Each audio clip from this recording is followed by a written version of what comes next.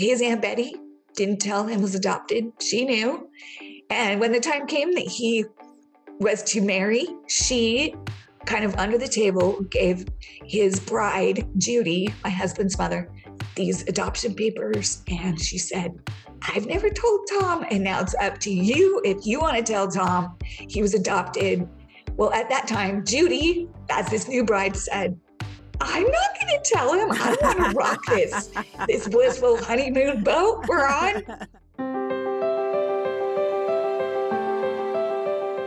Welcome to Stories of Hope in Hard Times, the show that explores how people endure and even thrive in difficult times, all with God's help. I'm your host, Tamara K. Anderson. Join me on a journey to find inspiring stories of hope and wisdom learned in life's hardest moments. My guest today is a professional genetic genealogist by day, a writer by night, and an artist in between.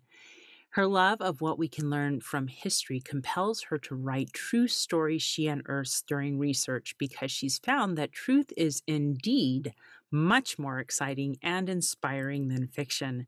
So she writes about family, faith, grief, art, and overcoming obstacles in life by coming to know who we really are as children of God and the descendants of remarkable people who paved the way for us, even though they really struggled. She believes in learning from our ancestors, honoring them, and then standing on their shoulders to become a better generation. She knows that's what they want for us because how great would it be if every generation became just a little better than the one before? I'm pleased to present Wendy Wilson Spooner. Wendy, are you ready to share your story of hope? Yes, I am. And I'm excited to be with you today, Tamara. Oh, this is such an honor, and I'm excited to have you on. I was blessed to have Wendy on just a little over a year ago, year and a half, probably, actually. It's been a while. But I get to have her on one more time, probably because we're good friends. But one of the interesting facts about Wendy is that she is national on the board of the Daughters of the American Revolution, and she is a vice president on that board. So tell me a little bit about that. Okay, so I'm national vice chair. That's the word I'm looking for. Yes. So I am the national vice chair involved with the American Heritage Contest, which is a annual art contest that involves music, literature, painting, sculptures, all the realm of fine arts. And I'm over the 12 subcategories of art and sculpture. So every January, I receive hundreds of entries to my home, and I find the judges. And the judging takes place in February, and then the first place winners of each subcategory goes on display in Washington, D.C. in June. And this is a very unique way that we preserve American history through the Daughters of the American Revolution. Wow, that is so incredible. I love that you do this. It's so cool. How did you get involved with that? Seriously, it's so unique of a thing. So the DAR is a lineage society, and as a professional genealogist, lineage societies are intriguing, very tempting. All the professionals are members of all the lineage societies because they give us new challenges to trace ancestry. And for the Daughters of the American Revolution, if you can trace a direct line back to a patriot, somebody that served in the Revolutionary War, and it doesn't have to be a soldier or a captain or a fighter. It could be a woman who aided the Revolutionary War in any way, or somebody that supplied food, or somebody that was spying. There's many ways to establish a patriot by documentation. And then you must provide birth, death, and marriage certificates for every single generation back to that patriot, which can get a little tricky, but that's part of the challenge. And just joining the society is quite an experience as you document that lineage to that patriot and realize who you come from in this great country that we live in. Wow, that sounds amazing. I know that's something I've had desires to look into, and I just haven't done it yet. Yeah, only so many hours in the day. I know, right? So we do our best, right? Yes. So I'm excited to have Wendy on today. Wendy and I just recently both launched new books, and we were able to be at several book signings together. But the interesting thing that I wanted to dive into with Wendy today, because of her profession with genetic genealogy and forensic genealogy, which I'd never heard of before, she, in her books, has been able to dive into kind of a dual timeline, both in the old world and then currently. And then she has these people kind of one researching the other, and it's just kind of fascinating. But in her newest book, Celtic Winter, she dives into a little bit of this genetic genealogy in her book. And so I thought we would dive into her own story and find out, Wendy, what got you started into this? Because this is a very unique and like niche career. What bug bit you so that this would be the thing that you were so interested in? Well, I have always been very interested in families in general. And I grew up with incredible grandparents who told me stories of our ancestors. And I also grew up in an area where my ancestors settled 6 generations previously. Oh, So wow. I grew up amid the historical homes and all the stories. And I can't remember a time in my life that I haven't been intrigued by history or family history. And I love other people's family histories as much as my own. It all excites me. So I don't know, at least a decade ago, further back than that, I was on the path to become a therapist, and my undergrad is in psychology. And I was halfway through my master's in marriage and family therapy. And I was on that path to, as a way to help families, especially blended families, because I have a blended family and that can be a difficult path to navigate. So one day I had an utter and complete epiphany when I was working on homework, and then I was online researching my family. And I thought, is this the right path for me? Mm. And I thought, are there any graduate programs out there in genealogy?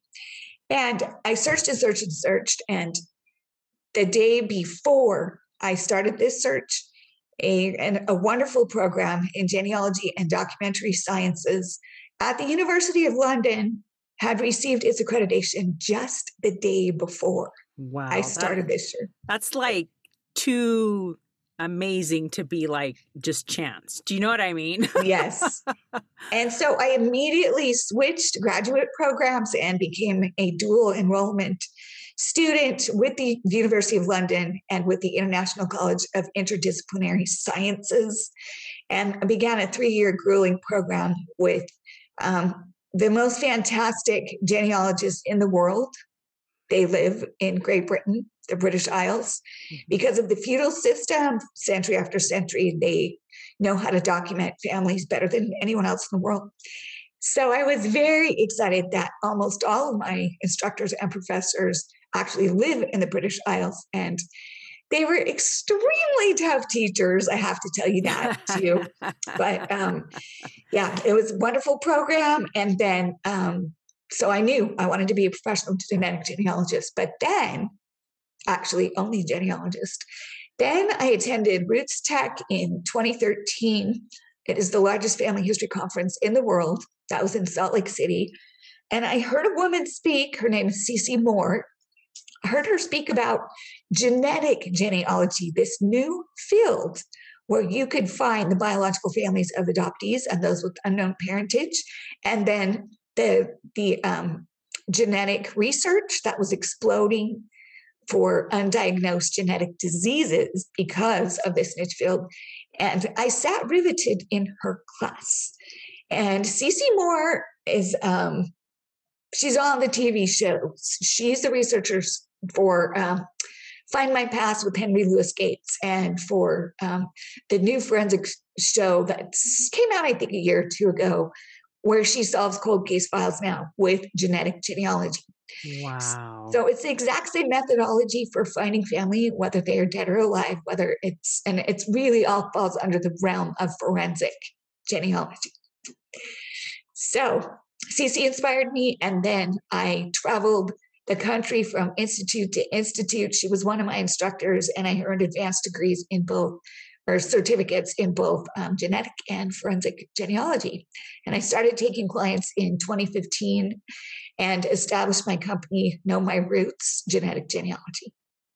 Wow. That is fascinating. Now, let me ask you this. Did you have any stories in your own family history that you had to solve with genetic genealogy or anything like that? I did. So that was one of the reasons that I decided on the niche field of genetic genealogy, and specifically to assist adoptees and those with unknown fathers, which is a lot of people. So my father-in-law was adopted, so my husband's father. And I'm going to make this long story really short because it's a long story. But my husband, Tony, knew his father was adopted, but there was never any desire by his father to find his biological family. And Tom Spooner is my father-in-law, and he was an only child, and both of his parents died when he was a teenager, and he had no idea he was adopted. So Really? yes, and Wow. then he was sent to live with his aunt Betty and her 10 children. Oh, mercy. So he went from only child to being the oldest child of 11 kids. And his aunt Betty didn't tell him was adopted. She knew. And when the time came that he was to marry, she kind of under the table gave his bride, Judy, my husband's mother, these adoption papers. And she said, I've never told Tom, and now it's up to you if you want to tell Tom he was adopted. And she said, here you go. Well, at that time, Judy, as this new bride, said, I'm not going to tell him. I want to rock this blissful honeymoon boat we're on. And so it was a couple decades later, maybe even 3 decades later, that Tom and Judy Spooner were found by some missionaries of the Church of Jesus Christ of Latter-day Saints. They were excited to join that church. And some of the doctrine of that church is eternal families, which means you go to one of the church's temples, and that by the proper authority, your family is still together, bonded together beyond this life. So it's not till death do you part, it is for eternity. And it is some beautiful doctrine. And so at this time, Judy thought, I better tell my husband he's got more than one set of parents, because you're going to choose who you want to be sealed to, right? And so she told Tom, and he was incredibly surprised. And he was sealed to his adoptive parents, the Spooners, because he said, this is interesting information, but I don't want to rock anyone's boat. I don't want to find my biological family because they probably don't know I exist. So that was how it ended at that time. But then a couple of decades later, again, Tom and Judy were going to move into a retirement home. And out of their basement came this box full of genealogy binders. And Judy, behind the scenes, had done a ton of genealogical research, and she had found the biological mother of Tom, because on his birth certificate and his adoption papers, her name was right there the whole time. Wow. And so behind the scenes, she was like, I'm going to find this family. She gathered pictures, emails, so much information. And so when this box came out of their basement, it was given to me. And we were on the longest road trip around the country. So we're up in Minnesota when this box was given to us, right? And we start the drive home, and I'm a kid in a candy store. I'm like, look at all these binders. I can't wait to see what's in them. And then I find this binder on the Leffering family. And when I realize it's Tom's adoptive family, I'm sitting there next to Tony, and I was like, oh, wow. Okay. All this information that we've kind of asked about very gently all these years, it's right here. And Tony's glancing at the pictures, and these 2 twin brothers of Tony's dad, these biological brothers, look so much like him. Tony said right there, he said, I want to find these people. My dad doesn't want you, but I do. So very soon after we got home, I thought, okay, I'm going to go the straight route.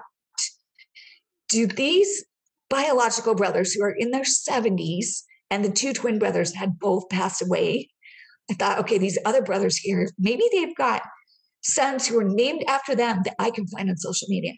And that is exactly what happened. I found two juniors, and I sent a very ambiguous message that just said, hey, I'm trying to connect with relatives. Are you a descendant of Gladys Lethring? So this would be my husband's biological grandmother. Mm-hmm. And right back, I got two messages from both these young men who are first cousins. And they said, yes, that's our grandmother. Who are you? Hi. And I just thought, okay, I'm doing it. I sent a picture of my father-in-law, and I said, he was adopted. I don't know if anyone in your family knows anything about this, but I'm reaching out to you as biological family. And it was a Sunday, and I went to church with my husband, and we're sitting there on the bench, and I said, hey, by the way, I sent out these messages, and I don't know what's going to happen, but I did it. And he was like, what? I was like, yeah, it's out there. And so not a peep for 24 hours. And I was like, oh boy, I blew it. Oh, they're going to think I'm crazy. No one's getting back to me. But they got back to me with excitement and so much chatter from many family members who said, why didn't you find us earlier? And we can't believe we're looking at this picture of this man that looks exactly like these two uncles of theirs. They were beloved to this family. And the picture went viral in the family, and within a very short period of time, two of the biological siblings drove straight to meet their brother, Tom. And by happenstance, Tony had already a previous trip planned, and he was in Minnesota to meet this uncle and aunt he'd never met. And he said the look on his father's face was like the weight of the world had been lifted off of him. And I think that my experience with clients is that if they say they're not interested in who their biological family is, they're probably nervous about it. There are probably many reasons they don't want to feel the rejection or even to go down that path so they don't have to face any more pain in their lives. Mm-hmm. But there's always a hole, no matter what. And to see that hole filled for Tom Spooner, and then to have them immediately organize a family reunion for that summer that said, come and meet our brother. We were accepted with open arms. And then by this brand new family we had, they handed me 85 pages of family history work and original pictures back to the 1800s. So I didn't even have to research these people. They handed it to me. And it was the most incredible reunion. And then I made a family history book based on all of this shared ancestry we had now. And they bought 18 copies of it. Wow. And it was just this, anyways, it was like we'd always known them. And we started spending holidays together, birthdays at any time that we could. And these aunts and uncles were snowbirds. So they actually lived across the valley from us in Arizona for the entire winter. So we had access to each other and we just bonded really quickly. And so when I learned of genetic genealogy at Roots Tech in 2013, this had just happened. This event in our lives had just happened. And I said, there it is. That's what I want to do the rest of my life. And I dove into adding to my education at that time. Wow. That is such an amazing story. And it's amazing that you can use genetic genealogy for so many things and to help people find these lost ancestors that they've never met, right? Yes. So you, in your new book, Celtic Winter, you've been able to blend a little bit of genetic genealogy into the story. Would you mind just giving us a sneak peek of a little bit of what that looks like in your novel? I sure will. So I write dual timeline historical fiction. So I have a true historical story that's being told based on real people, true events, and then a fictional present-day descendant of this family who has fallen in love with them and has become a total research nerd, or before she hated history till she fell in love with her family tree. And Her grandmother is her mentor and says, Beth, let's have you take a DNA test, and then I can teach you about this other avenue of research that you can add to traditional genealogical research. And Beth has a really awesome guy friend who is now her boyfriend in book 2. And he wants to take a test too for fun so that he can learn about it as well. And so they both take a DNA test. Their results come back in several weeks, and Beth's grandmother is showing them what they're seeing in the genealogical database and who all these people are that are showing as DNA matches to them. Well, Preston's matches are all strangers to him, except for one. And he says to Beth's grandmother, Mrs. Wilson, who are these people? I have no idea. And she comes over and says, Kay, never asked you this before, but are one of your parents adopted? Preston said, yeah, my mom is. She's never been interested in finding her biological family. Is that who I'm looking at? And she says, yes, indeed. And so Preston's mother is sick. In the first book, she's sick and she's getting sicker, and no one can diagnose her. And her symptoms are really unique. And she's becoming quite debilitated to the point where it's hard for her to walk. She's lost a ton of weight. Preston and his father are completely frustrated because it's getting bad. And in the second book, she's on her deathbed, and it's rough, and no one knows how to save her because the doctors don't know what she has or how to treat her.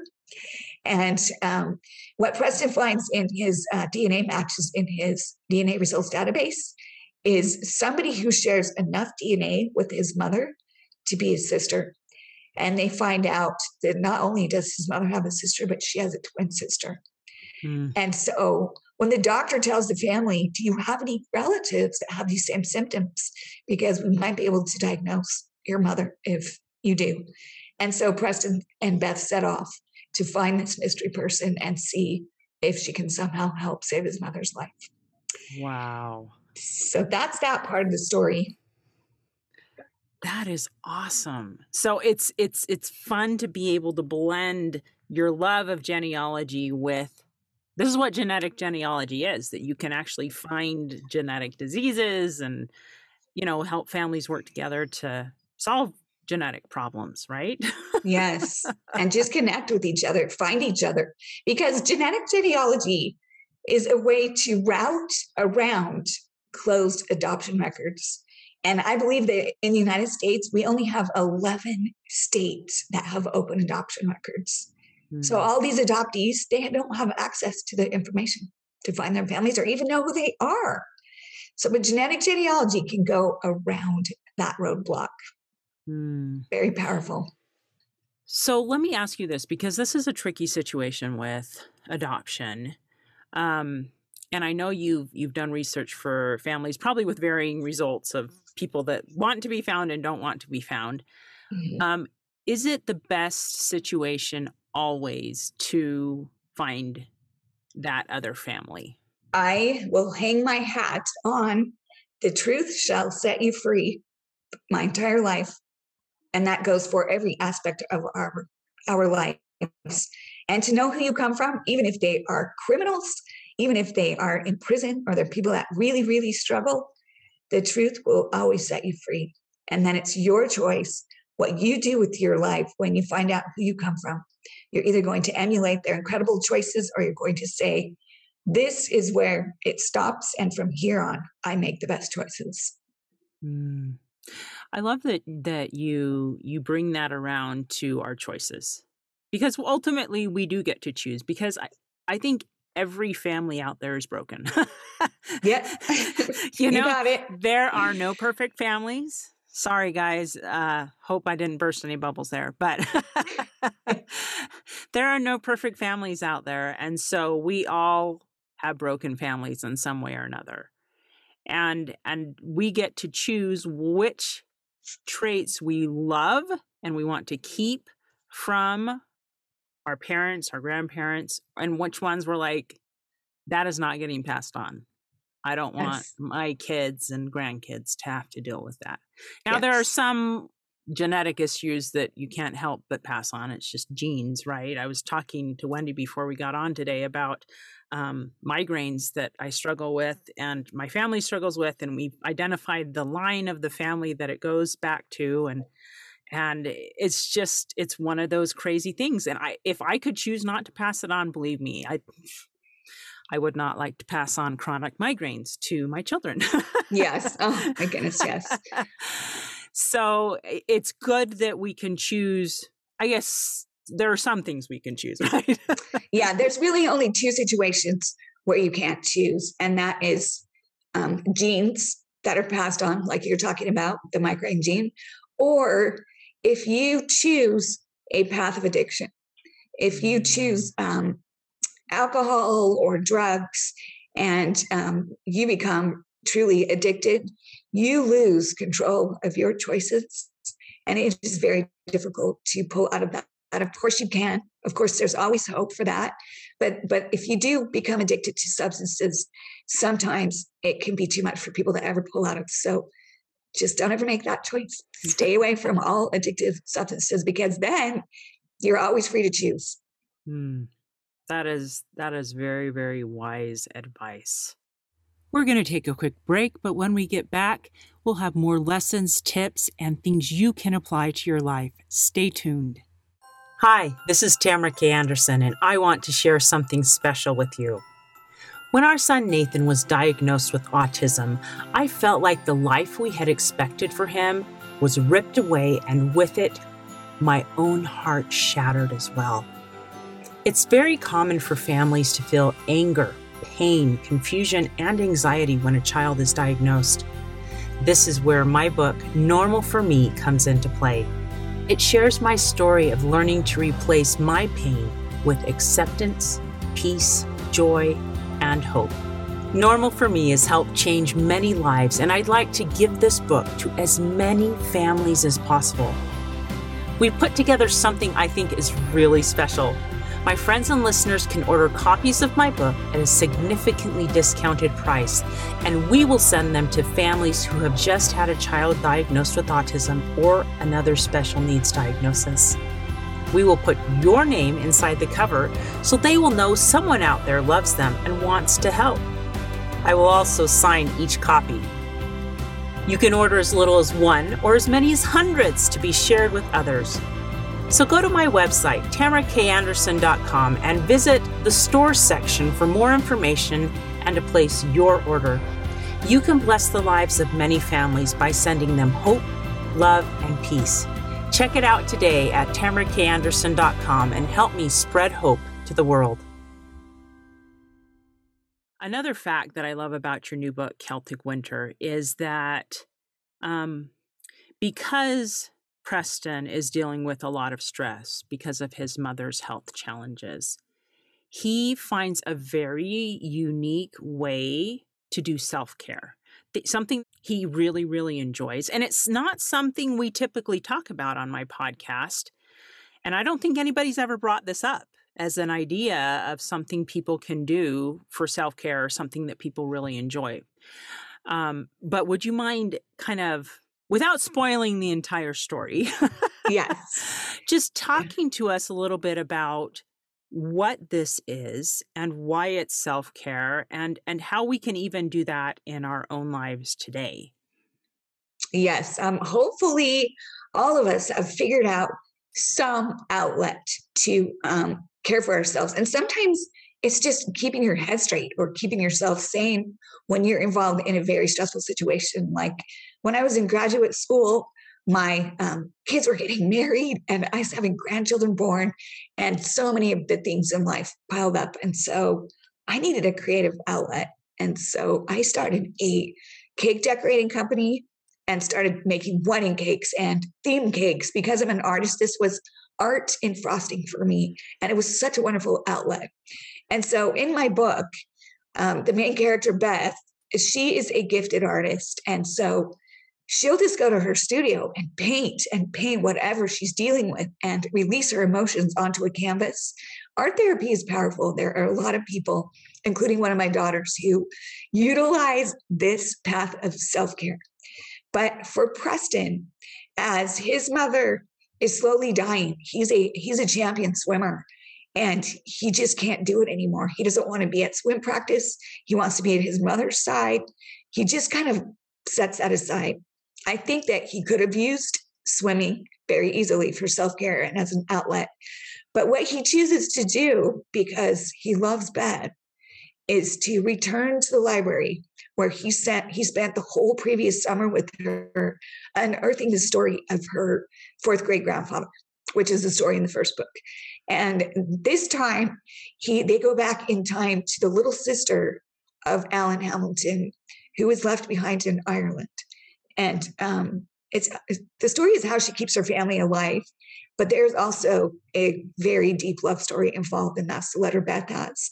And so Preston just says anytime he's going to lose it and he needs a break from the hospital, he says, Beth, let's go to the library. Let's go research Eliza. I need something.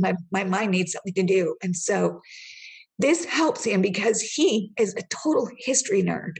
And he is one of the main reasons that Beth falls in love with history in the first book. And so that's one of the things that they do to stay sane as they're trying to figure out how to save Preston's mother's life. That is so fascinating. I will warn any of you who decide to dive into family history research that it's extremely addictive. I know there's been times when my husband, I'll dive in and it's like everything around me disappears, and he'll come over and say, Tamara, you've been at this for 2 hours. I think you need to come back to the world of the living. True. That's absolutely true. So I am going to just warn those of you who decide to take up family history research as a hobby. It's so fun and you feel like you're unearthing these amazing secrets, but it is extremely addictive.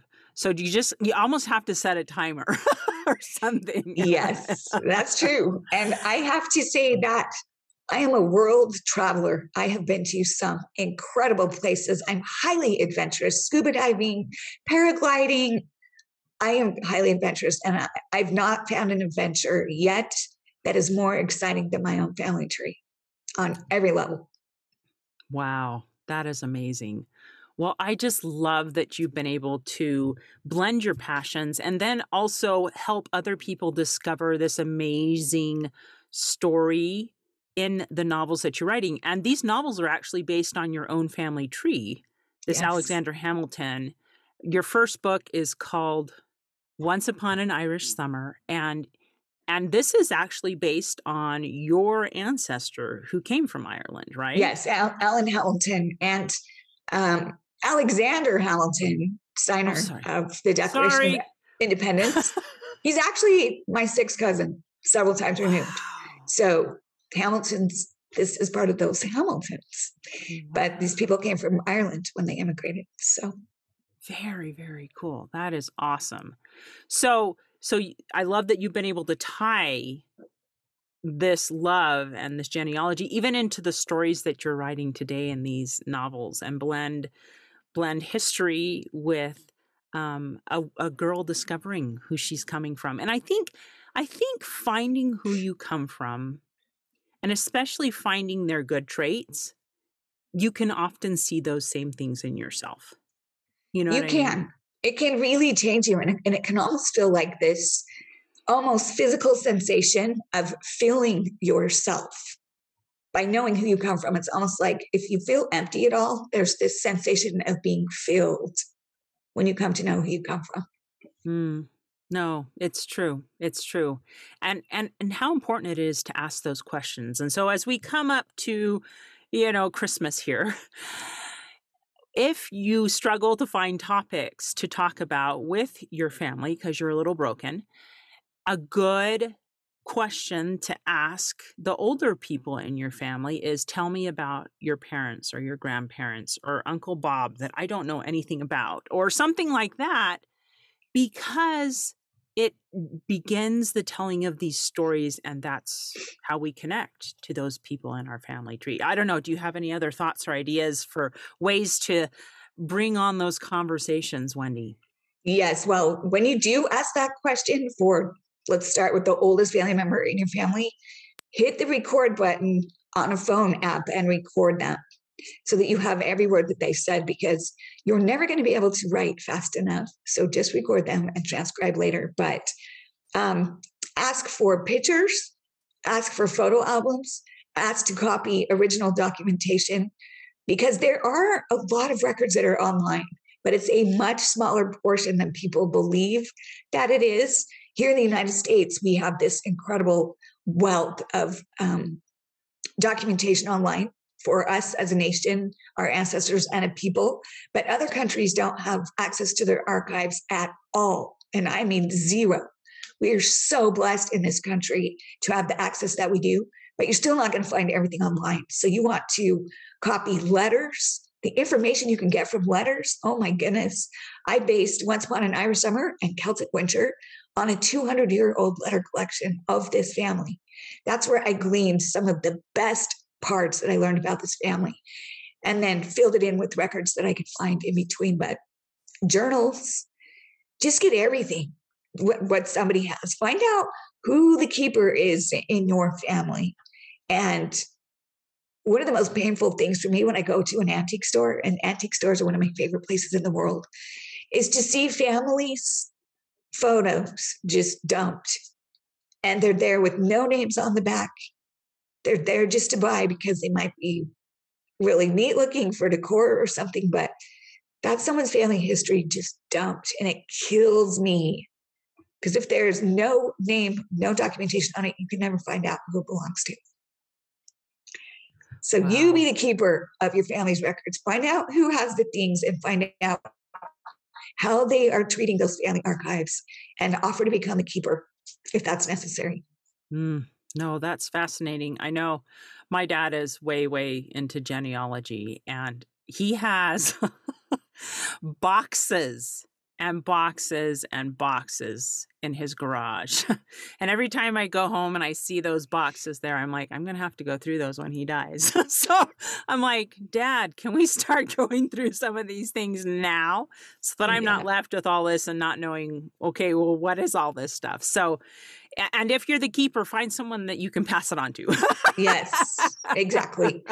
And if you are of a generation that is tech savvy, take those photos and documents, and there's a website called familysearch.org, and they have family history centers all over the country.